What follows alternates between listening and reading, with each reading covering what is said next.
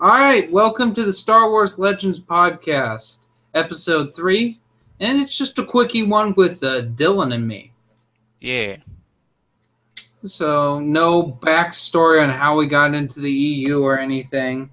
I've already got one cat at my feet, so let's see if I can get the others to join and be a nuisance. So Dylan and I decide, well, actually, I said, hey, let's do this, and Dylan said, sure, why the fuck not? Uh, we want you to ask us questions. So if you want to, I mean, I'm not forcing you to, but please do. It gives us some more content to put in these podcasts. I mean, who said that? Anyway, so if you would like to comment a question down below, we'll get to it in the next episode. Okay, Dylan, what do we have to talk about today? Well, I got something very interesting in the mail yesterday. I wasn't a mail order bride. No, you both know how that would go. Don't tell the viewers about that. But if you don't know anything about me, I have been a very avid supporter of the letter writing campaign, which is, I guess, is one of the reasons why I now found myself running it. And this past one we did was by far the most successful one we've had. We got a lot of people who were posting and said, "Hey, I sent my letter." We got a lot of pages help support it, and I want to thank you all for that. But yesterday, I got this letter. I have it right here. It's from Disney Destinations, and I'm just like, what? Why is Disney Destinations sending me a letter? So I open it up, and it says, "Dear Mr. My last name, thank you for contacting us at Walt Disney World Resort. We truly appreciate your passion and the time you took to share your feedback. Please be assured your feedback regarding the Star Wars franchise will be sent to the appropriate areas. Mr. My last name, thank you again for writing to us. Sincerely, Raimi Stinson." And he actually took the time to write his name out and sign his name out in pen, it looks like. Oh, that's so thoughtful of him. Now, Yeah. my question to you is, did Dylan write this or did John write this? John Tuttle did not write this, but I know that's not the John you're speaking of. Well, another time we discuss Dylan, who Dylan really is. I'm Dylan, okay?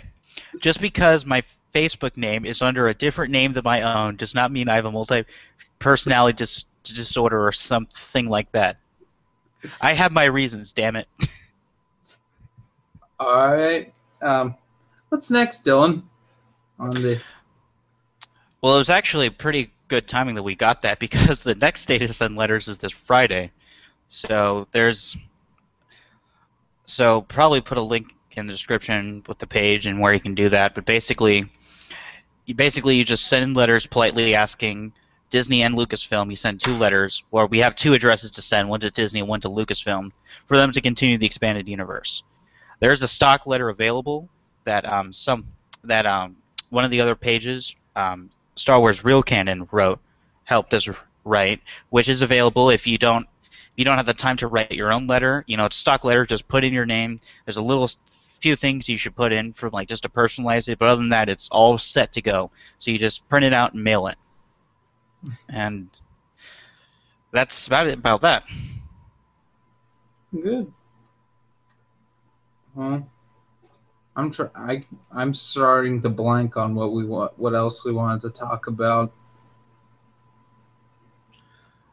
Dark Disciples came out. Oh yes. Yeah, the so-called. And I want to clear the air with this real quick because I've been getting a lot of this lately. Dark Disciples is a spin-off of essentially Clone Wars Lost Mission stuff. Which, for those of you who don't know, Dave Filoni's show, The Clone Wars, got canceled after Season 5, essentially when the EU got all thrown out. But they were in works for Season 6, and they released a couple unfinished, like 6 unfinished episodes, and they've been releasing stuff here and there. But now there's a book that's a spin-off of that people are saying is double canon, which I'd like to say it's not. It's new canon, not old canon. And so Dylan has... And just because... Go on, Dylan. Just because Quinlan Voss is in it, and Quinlan Voss is now a part of the canon, that doesn't mean that everything you know about Quinlan Voss, all the Dark Horse comics that came out, and everything else about him, that does not mean all that is canon. They've said this time and time again. When they put a character in from Legends into canon, that doesn't mean their entire backstory is canon. All that's canon is whatever they put him in. So that's another thing I've been hearing a lot, like, oh, this means Quinlan Voss is canon. Well, not the Quinlan Voss you knew. There is a Quinlan Voss in Disney's canon, and he's kind of similar, but he's not the same guy. Yeah, and he was briefly in Clone Wars. It's just like how the Delta Squad showed up in Clone Wars, so they're canon. But that doesn't mean Republic Commando happened. Or any of Republic Commando happened. At all. The same with Darth Bane has a cameo in Clone Wars. So he's in the new canon because Clone Wars is in the new canon. It doesn't mean the Darth Bane trilogy is new canon. It's still Legends. So I have numbers on this when it came out. Dark Disciple, which is written by Christy Golding, did a 17 on the New York Times bestseller list. Now, it's not the main bestseller list. It's the bestseller list for new hardback fiction, which is enough to get it the little New York Times bestseller little, I don't know, banner at the top, but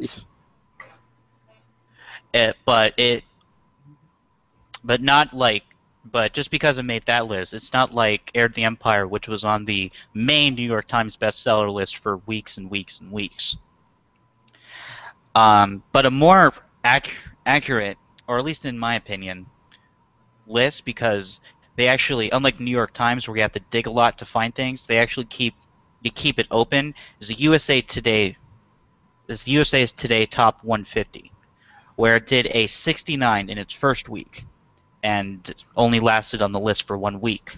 It's kind of weird how all of these new canon books are only lasting 1 week. Now you may think, well, Christy Golding, maybe it's just her. Maybe she's not doing the Star Wars book. She's only written 3 Star Wars books. Well, I took a look at that. She wrote 3 books for the Fate of the Jedi series, the middle books, when Del Rey was doing that thing where they would have a 9-part series, but the authors would write every 3rd book, which got so that it wasn't one author writing the entire series, and it got them out quicker, but it was a few enough authors that the story didn't drift too far out of whack. Yeah. Fate of the Jedi Omen did a 32 on the New York Times bestseller list, and a 118 its second week, lasting 2 weeks. Fate of the Jedi Allies. I'm pausing because I'm actually looking it up right now. Did a 53 on its first week, and a 112 its second week. Also lasted 2 weeks. And finally, her last book. Where is it? Fate of the Jedi Ascension did a 57 its first week, and a 146 its second week. Barely making it in the second week, but still lasting more than 2 weeks. And I know what you're thinking, oh, but, more... Because I've heard a lot of this argument, too. Oh, you can't compare it to the old Star Wars books because no one reads anymore. Like, people read more in like, the 90s, so, of course, more people read, like, the Thrawn trilogy and that. Well, again, this series came out in 2011, only 4 years ago. Yeah, and sure, this this was the last big event that happened in the Legends canon.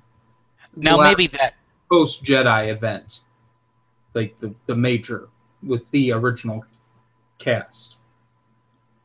and maybe that contributed to why it did better, but this book that came out was supposed to be the end, the kind of the last of the Clone War stuff, basically what they had written. This was supposed to be, okay, now you've seen everything that we had planned, so we're cool now, right?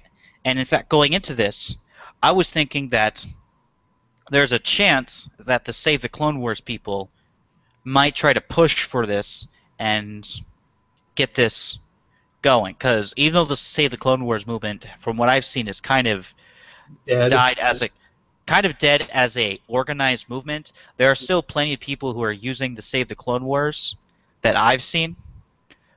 I've seen Save the Clone Wars a lot recently, but it seems like more of individuals just using the banner.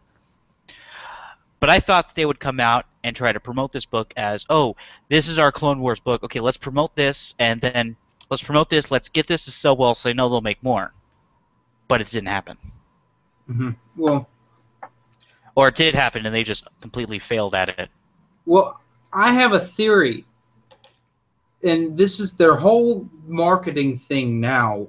Del Rey's new marketing thing.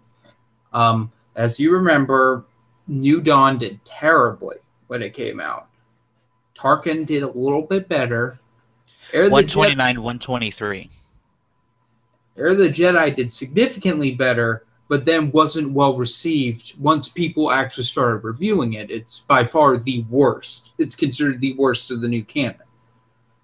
And then you have Lords of the Sith, which has so far done the best. Well, I was assuming that they were just getting written better and better. Well, minus Heir of the Jedi. And then Dark Disciples was going to outdo Lords of the Sith. Not true. So this brings my theory that people just don't really care. Like, the people that they're gearing these books to, they don't care about anything unless it has main characters from the original trilogy. I guess they're trying to market these to purists, which, for those of you who don't know, a purist is a fan of Star Wars who only likes the original trilogy and nothing else. Because, well, we'll get into the next thing, the old Disney's weird-ass marketing campaign thing, but it's just certain things just don't make sense. But I guess, well, this was proven with Dark Horse. If Darth Vader's on the cover, it's going to sell, no matter what. I mean, look at all the Darth Vader miniseries Dark Horse was throwing out there at the end there. And it's funny because the EU and Bantam especially get a lot of heat for, oh, too much Big Three, too much Rebellion, too much like New Republic. Too much about New Republic and that whole era. But here comes Disney like, oh, we're going to change everything. And with the exception of Dark Disciple, all the books and comics too, because have all been Rebellion or New Republic era, or are going to be New Republic era. It's all the stuff that's been released now. It's all Rebellion. It's all Rebellion. Aftermath is going to be the first New Republic. And then they got those young adult novels that are coming out at the same time as Aftermath, and that they're just waiting. They're just going to throw it all out there at once, and it's going to be way too much. Kanan and A New Dawn and Tarkin are the ones who you could say came in the Rise of the Empire era, right before the Rebellion era. But, their whole timeline's different now. Battle of Yavin is not the starting point on the timeline anymore. The Phantom Menace. Really? Yeah. Their whole thing is everything starts at episode 1. That is the epicenter of everything happening, which to me doesn't make a whole lot of sense because, with the Battle of Yavin, that was that's a big deal and is talked about hundreds of years later in the old EU. There's talk of when the Rebel Alliance rose up and destroyed this super weapon that destroyed planets. That's a big deal. Things in the Phantom Menace are a big deal, but not for the event itself. The invasion, the blockade of Naboo, not a big deal in the grand scheme of things. Yes, it led to other things. It led to Palpatine's rise to power, but that was Which is the biggest deal that happened to the Phantom Menace. If you're looking at the history of Star Wars, it's just, oh, this is when Palpatine took over, was when the Phantom Menace happened. yeah, and yes, that's a big deal, but compared to destroying this super weapon that was destroying planets and the Rebel Alliance actually becoming a genuine threat and the Civil War breaking loose, that's sort of a really, really big deal. Especially when you think, like, the Rebel Alliance before Yavin was mainly humans. Because, I mean, in the Empire, alien species were so like downtrodden and looked down upon that they couldn't do anything. Only the humans really had the access to the resources to start a rebellion. But as soon as that Death Star broke, they just didn't care. I mean, I think right after Yavin was when the Bothans joined, the Moncals joined, the Selicents, like the big players in the Rebel Alliance in the late days all joined right after the Battle of Yavin. Mm-hmm. Yeah. But no, that's not the starting point anymore. Instead, a blockade of a planet that resources didn't affect most of the galaxy is the epicenter of the timeline starting in Star Wars. Episode 2 makes more sense because that's when the Clone Wars started. Yeah, but no one likes Episode 2. You see, the thing is, it doesn't make any sense for them to start here because, sorry to get into a rant about the new canon, but there's this mentality at Disney that they're anti-prequels, which is going to spawn me into the next topic that I thought of. At Comic-Con, they talked about, there was a video released about the making of Star Wars, The Force Awakens. And they're talking about how, we use practical effects and also CGI. Basically, it was a big, they're giving a little this to George Lucas. And it was like, did we really need that? Did Episode 1 need that? No, it didn't. None of the Star Wars movies needed that. They didn't need to say, hey, we shot this way. It's like they're just pandering to people who don't like George Lucas.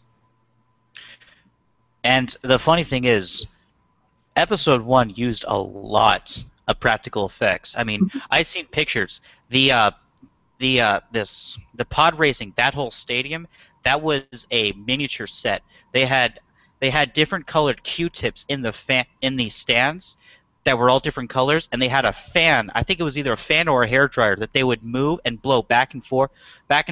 So like the Q-tips would move, so it was like a crowd that was going through this, that was actually moving. They had the landing on Naboo and the big separatist. I'm forgetting what they're called. The separatist landing ships. That was a set on the hangar when they were taking off. That was a set. That wasn't CG. That was a set. But everyone just thinks, oh, it's just green screens and two people standing and talking. That's all the prequels are. Which, granted, that's what they ended up becoming. They did become that, but as someone with some film background, film school and stuff, I always look at the Star Wars movies from a technical standpoint. And yes, the prequels are very fake, very CGI driven. But you know something else? I watched Return of the Jedi the other day, and not all of the practical effects in Return of the Jedi look good.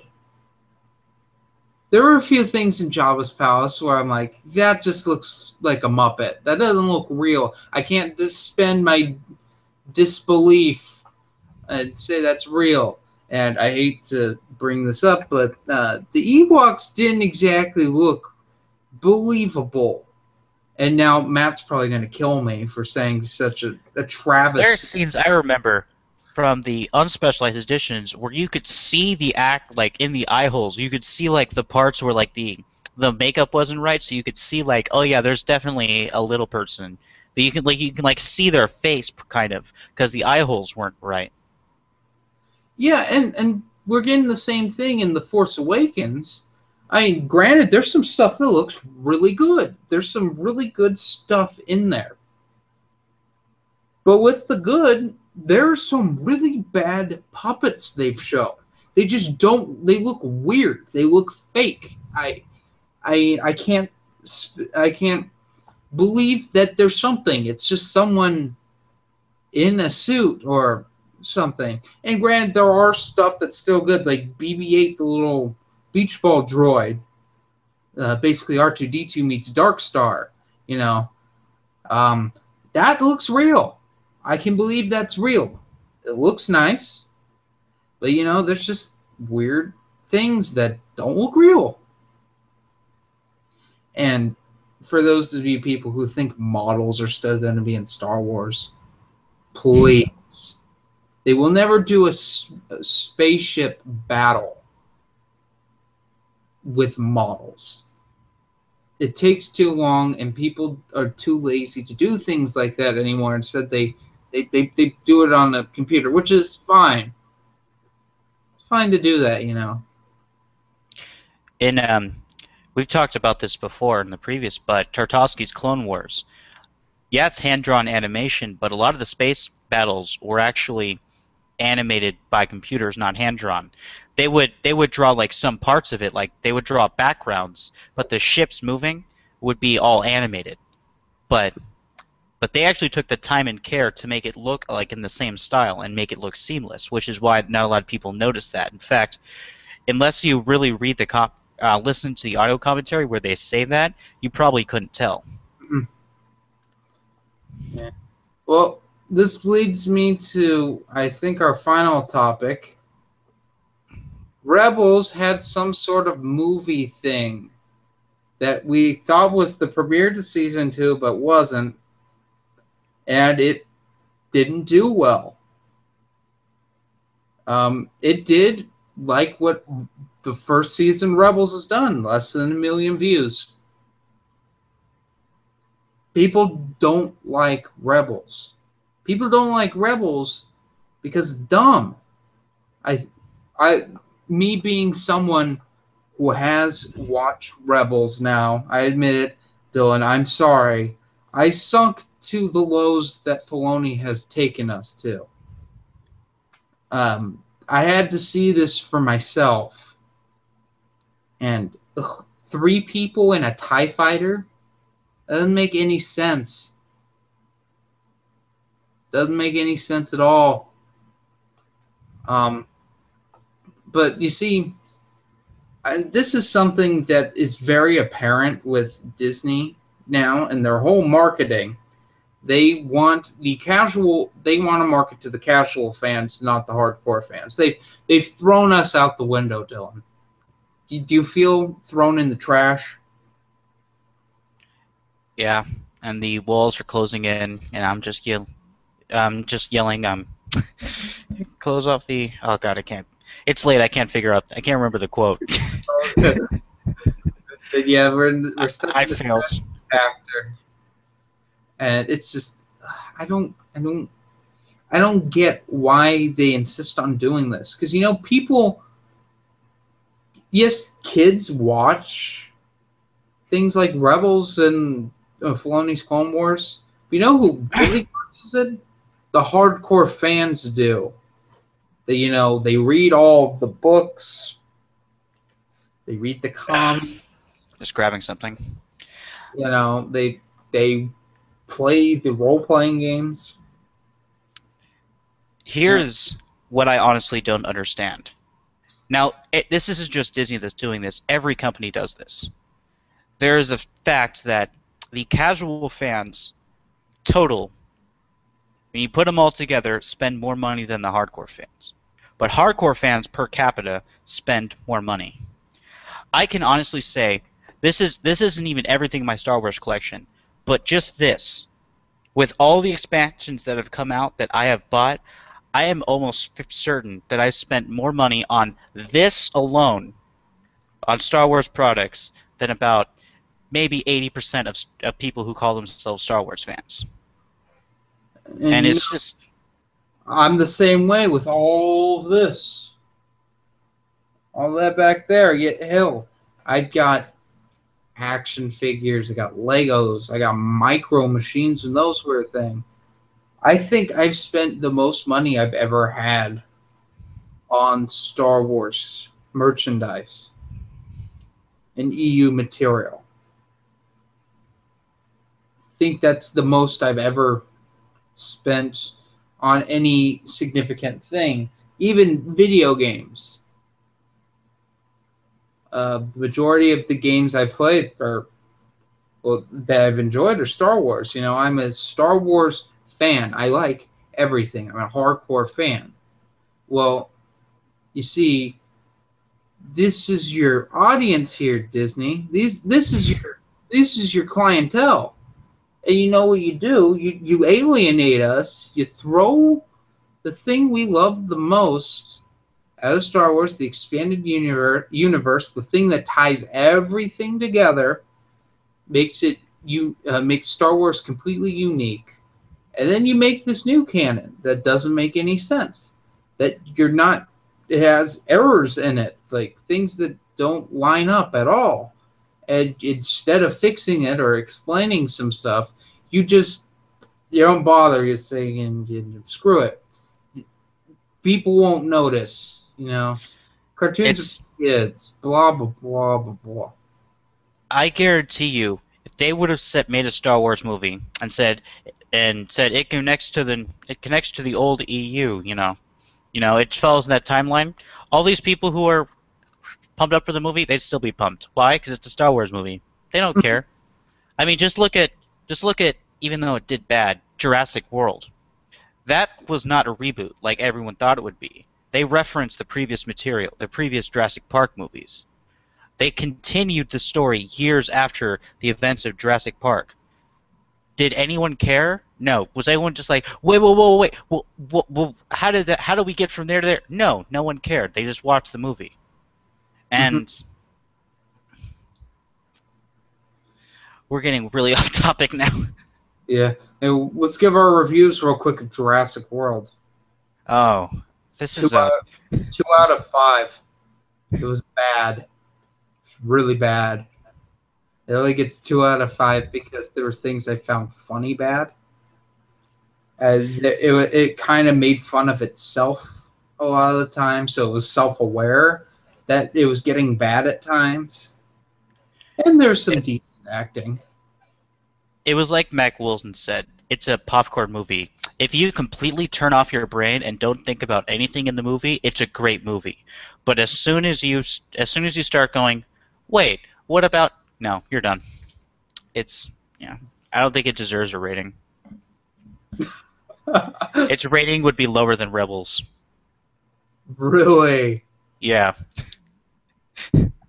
But back to my topic, so even though Rebels had like Vader and Ahsoka in it, Ahsoka finds out that Vader's Anakin, she probably like says, "Oh, Sky Guy," or something. It did like has like a cardiac arrest or something. I don't know. She's probably gonna train Luke Skywalker in the new canon. You know, the worst character in all of Star Wars. Worse than Jar Jar Binks, in my opinion. It is probably going to be Luke's mentor, helps him create the Jedi Order. We'll see her in Force Awakens. Along with that canon guy in Space Aladdin. Urza, that's his name. Oh, Flynn Rider? Yeah. Okay. Yeah, it's just. Eh. What do you give Rebels? Rebels. Yeah. I told you the story. I've only seen the pilot because I was What do I you was give mildly Pilot? curious. It was okay, you know. I remember during one of the commercial breaks, I went up to get some milk because I was thirsty, and I came back with my milk and I sat in the remote, and then the channel changed to C-SPAN. And I've got to tell you, C-SPAN at like 10 o'clock in the morning, or at 10 o'clock at night, didn't look that bad after watching Rebels. Dylan, what are you reading? I am reading Edge of Victory 1 Conquest, New Jedi Order. What book is this in the New Jedi Order series? So I think it's book 7. Okay, so you're about a third of the way through. Yeah, it's really disheartening because um, EU books in general, like in the main story, don't really have a protagonist. There's kind of like a few protagonists, but in this one so far, there's definitely is a protagonist, and I know what's going to happen in a few books with this protagonist, so it's a little bittersweet reading it. Mm. What is Edge of Victory book 1 about? Well, it's basically the Vong have found out where Yavin is, and there's this there's this group called the Peace Brigade. If you haven't read New Jedi Order, it's basically people who are under the thought of, oh, if we just appease the Vong, you know, they'll go away. They'll leave us alone. They'll give us our chunk of the galaxy, and we can still live on. And after the events of the last book, the Vong have now put a hit on all Jedi that they want all the Jedi to them, and they'll stop with whatever they have, which is obviously a lie. And that's not a spoiler because as soon as you read the first book, you'll realize that's completely a lie. So the Peace Brigade and the Yuuzhan Vong find Yavin, where all the Jedi trainees are, and since the Jedi have been stretched thin trying to deal with the Yuuzhan Vong, there's only a few masters left to protect all the kids. So it's basically it's basically the protagonist going against Luke's orders to go to Yavin to try to help them out and get them off the planet and get them safe. Okay. How are you liking it so far? I like it. Is this one of the better New Jedi Order books in your opinion, or is this one of the not so good New Jedi Order books? Is there such a thing as a not so good New Jedi Order book for you? Well, this author I have not seen in many other Star Wars things. In fact, I don't have the book with me right now, so I don't know. Who is it? I don't remember off the top of my head. I haven't seen him write a lot, and it's kind of evident because he does bring some stuff back, but he doesn't tie in nearly as much to the old Bantam as Salvatore Lucino, Stackpole, and Kathy Tyers did. Yeah, half of those wrote the band stuff. And the other half probably just analyzed. Like James Lucino probably sits at his house all day. I'm pretty sure that was James Lucino's first expanded universe book. He probably just sat there and outlined every book in detail, and he like analyzed every part of the book. Well, all those authors were in like meetings for the main story of what was going to happen, so they were all in the know of what was going to happen, what is set up, and all that things before they even started writing. Yeah.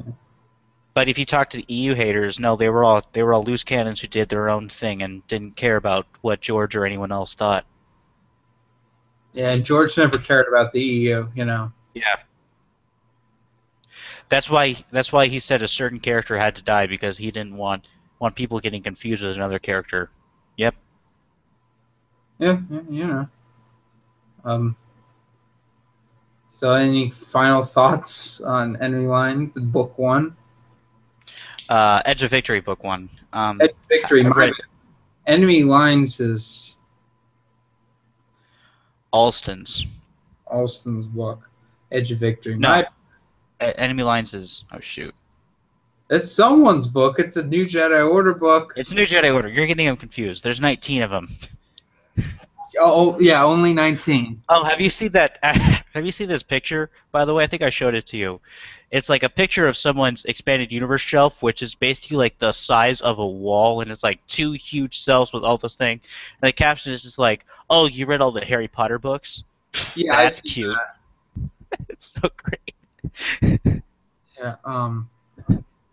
So. Of course, that shelf had comics on it, so it was kind of cheating. They weren't exactly all books. Hey, comics are good reading. Have you been reading any comics lately? I've been trying to get through Invasion, but it's really difficult. Is it just bad? It's not bad. It's forgettable because there's like, from what I can tell, there's not a lot that happens with it that actually deals with the New Jedi Order. Which, now that I know that it was written after New Jedi Order had already concluded. Yeah, it was written a long time after. And I don't like how there's a character in a family that they made the story about like, okay, fine, you can make your own character, but they shoehorned him in and like put him with the Solos, and not just the Solo kids, but like their friends who already have a history in the Bantam books together. They kind of just shoehorn him in there, just be like, oh yeah, he's with them too now. They don't, but like it's too forced, and they don't have that chemistry yet. And the Solos are dealing with something pretty big right now that like he has no part of say in. Because the Invasion books take place at the beginning of this whole conflict. They take place after Vector Prime and in between the Dark Tide books, if I'm not mistaken. I'll have to look at the timeline, but that seems about right. Now, this is actually a comic book series I haven't read. I don't own, because it was not well received. Well, partly because people don't like the Vong, and partly because it was a little late and people were a little sick of the Vong at this time. I mean, by the time Invasion came out, Legacy of the Force was wrapping up, and we were getting into Fate of the Jedi, as I recall. Now, the Legacy comic series had the Vong in it, but people didn't mind that. Because they were briefly in it. They didn't really have a hand to play too much. They just kind of got... And I thought that was I'm like, okay, I guess the Vong are in this for some reason. I thought it was nice to, find out, like, 100 years later, what happened to them. Because, they'd still be around, and there'd still be a little resentment, but it was nice to see the progress that, this is kind of a spoiler, that, what's his name, Sin? One of Cade's crew, was like a Vong, could speak the Vong language and can wield an amphistaff. I thought that was like, oh, that's a nice touch. They progressed to the point where Vong technology is acceptable. Well, they use the Vong little probe tracker things, the little bug things, in Legacy as well. Thud bugs? Yeah, they use thud bugs in Legacy. Cade's mom uses them, as I recall. Spoiler. Oh, wait, you don't know who Cade's mom is, so... Yeah, obviously Cade has a mom, so... Yeah, I'm not... He isn't Anakin, who is just, born of the Force, which would be really weird if it was... We don't need another space Jesus. But, yeah. I haven't been reading really anything. Not gonna lie. Didn't you read Dark Disciple for that, review you're gonna do? Oh, well, that's not Star Wars. Okay, alright. That's Dragonlance. So, spoilers, guys. That's what I'm going to be reviewing this weekend. The review turned out really terrible, so I have to reshoot it. Ugh. And I choke on my own air. It happens sometimes when you remember that how shitty you can make videos sometimes. But I've been reading Truce of Bakura very slowly, and very interesting. Getting to, they're starting the diplomatic shit with the Imperial Council on Bakura. I think it's considered the Imperial. It's not the Moth Council. It's just their little Senate thing they have on that planet. And the Sissy Ruvi are really weird. I think I said this every episode of the podcast. They're so strange. Have you looked them up, by the way, on Wikipedia, what they look like? Oh, I knew what they looked like going into this. Because they had pictures of them in Star Wars Insider. Because as I recall, there's like one briefly involved in New Jedi Order. Yeah, I think they bring it in. I haven't gotten to that part yet. Yeah, that's why I didn't want to say it. I didn't want to say what was going on. Yeah, at this point, I'm assuming everything from Bantam, with the exception of Waru, is going to find its way to New Jedi Order somewhere. Oh, the gelatinous cube? Yeah. They even referenced the Eye of Palpatine, like another one in New Jedi Order. At some point, they even referenced that Leia fought a Hutt in that book that I struggled to get through, and I can't remember anything other than Leia fought a Hutt in that one. Oh, and that's the one where Luke. A Jedi Hutt, by the way. A dark Jedi Hutt. Yes. Yeah. Very weird. And Luke couldn't use the Force. And yeah, Luke couldn't use the Force because someone get struck by lightning. You see, it got to a point in Bantam where they didn't know how to write Luke and his Jedi powers as he grew in the Force. So most writers came up with some stupid kryptonite thing. It's much like how in the 90s they couldn't figure out ways to make Superman weak. So they just come up with stupid things like, oh, Superman can't fight people that are magic. So they invented all these magic villains to fight Superman. And it's the same thing they did with Luke. And eventually, Bantam lost the rights, and Del Rey took over. Which they kind of neutered Luke pretty well in New Jedi Order, made it believable because he's kind of more of a pacifist in this. But from what I've read, by the time it gets to Dark Nest, Grandmaster Luke has arrived, and there's no weakening him at that point. At least until he becomes one with the Force. And they really shouldn't. Luke's powerful. I mean, his father was essentially... Well, have we talked about this on here? I think we have. We keep alluding to it. Well, we talked about it on Minox once, I think. They're probably wondering what the hell we're talking about, so let's just talk about this now. We might have talked about it on here. We'll just touch on it briefly. So, in the book Darth Plagueis, which is my favorite EU book ever, it may be one of my favorite books ever. It's just so well written. There's a Force experiment that happens, and yeah, we talked about this in great length in the whatever podcast we talked about this on. Episode of this, where Plagueis and Sidious do this Force experiment, which I don't even remember exactly why they did it, except for the end game was Plagueis wanted to be immortal.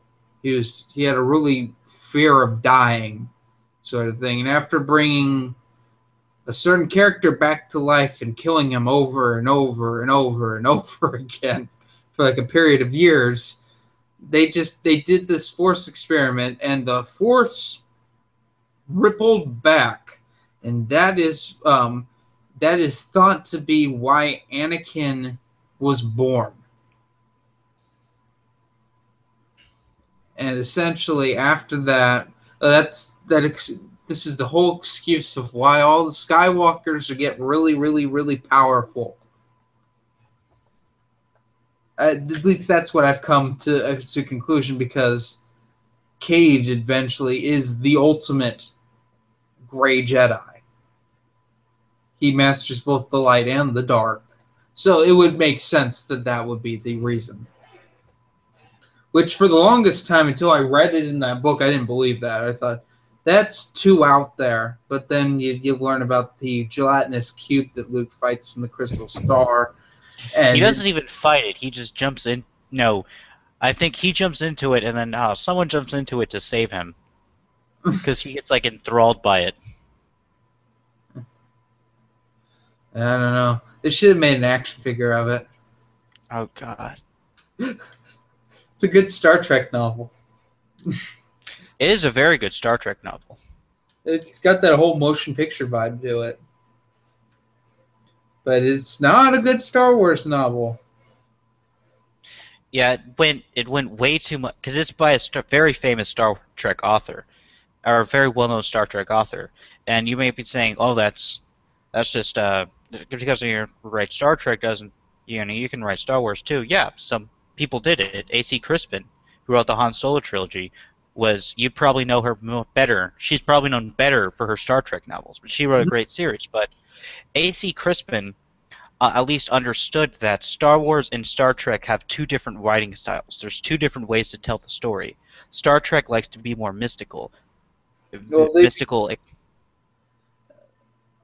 To me, Star Trek is science It's more fiction.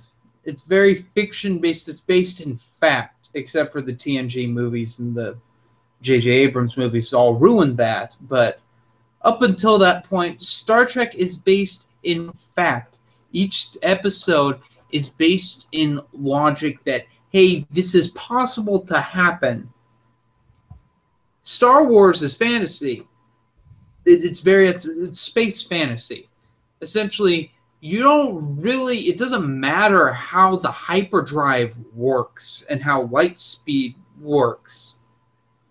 It's just to get from point A to point B. Whereas a lot of times the warp core in Star Trek is a key factor in episodes. So you need to understand how the warp core works, or you learn how the warp core works. You learn how the technology works. And so that's why the two of them are different. where in Star Wars you just learn the limitations of the technology. Mm-hmm. It's not all of the possibilities that come from it.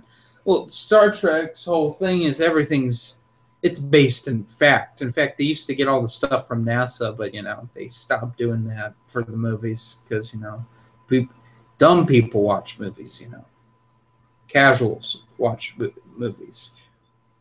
Well, diehards watch movies too, but they know the deeper meaning behind the movies, especially with Star Wars. Mm-hmm. Filthy casuals. Hey, let's not bash casuals here. Okay, I'm sorry, people. Even though a lot of my fan base is casuals, technically, I just wanted to say that because You're take me back to my days on a different podcast when things were said that were just so horrible that they had to be. But at least that podcast was pre-recorded, so we could actually cut that stuff out. Yeah, I said. We used to say so many things on there. Things are still said on there on that podcast, and they don't edit it out anymore. They don't have me, the cleaning crew. Let's not start a YouTube war. Hey, yeah. Who's that J-May guy, Yeah. I heard that guy's an asshole. Anyway, What? Do you think, this is completely random, I just thought of it, do you think Filoni could ever write an EU book? Well, it'd be a special EU book. It'd be an art book, I think. Like just picture book. Like yeah, like a book on the covers. He's very well versed in all of the book covers. But it'd have to be a pop-up book. So that he could make a move. Yeah. He likes pictures, especially when they move. Mm-hmm. Anyway, guys, Jeremy and Dylan, we're signing off. And we We like those pictures, especially when they move. And that cover spoke to me right there. Right there. Hey, good night, guys. Good night, 1 to 2 viewers that watch this live. I'm sorry, as usual. Have a nice day, and remember, if you have questions for us, leave them down below, and we'll answer them in the next episode, which will be 1 to 2 weeks away. And write those letters. The link will be down below once this is posted. So have a nice day. Have a good night, everyone, and may the force be with you. And all that good shit.